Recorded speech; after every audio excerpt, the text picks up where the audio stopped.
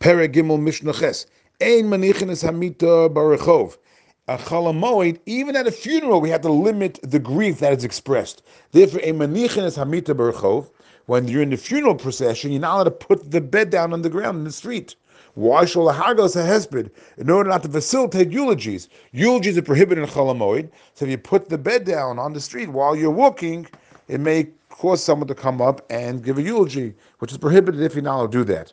Now, why it says a mita here, not a coffin? In those days, they didn't use coffins. They would actually put the body on like a stretcher on this mita, and then put the corpse directly into the ground.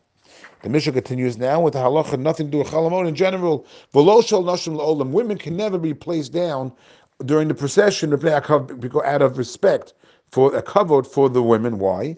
The Mefarshim explained because if you put the bed down, blood might flow from them after they died, and that would stain their shroud, which would be an embarrassment to them. And therefore, we're very sensitive to the women. Therefore, you're not allowed to ever put the women down after they died during the procession. Nashim b'moed ma'anos. What kind of expressions of grief are permitted on Chol Moed at a funeral? So nashim b'moed ma'anos.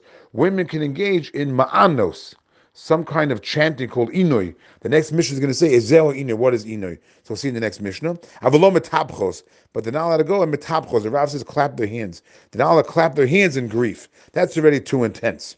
Rabbi Shmuel says no. It depends. Hasmuchos lamita metapchos. The women that are closest to the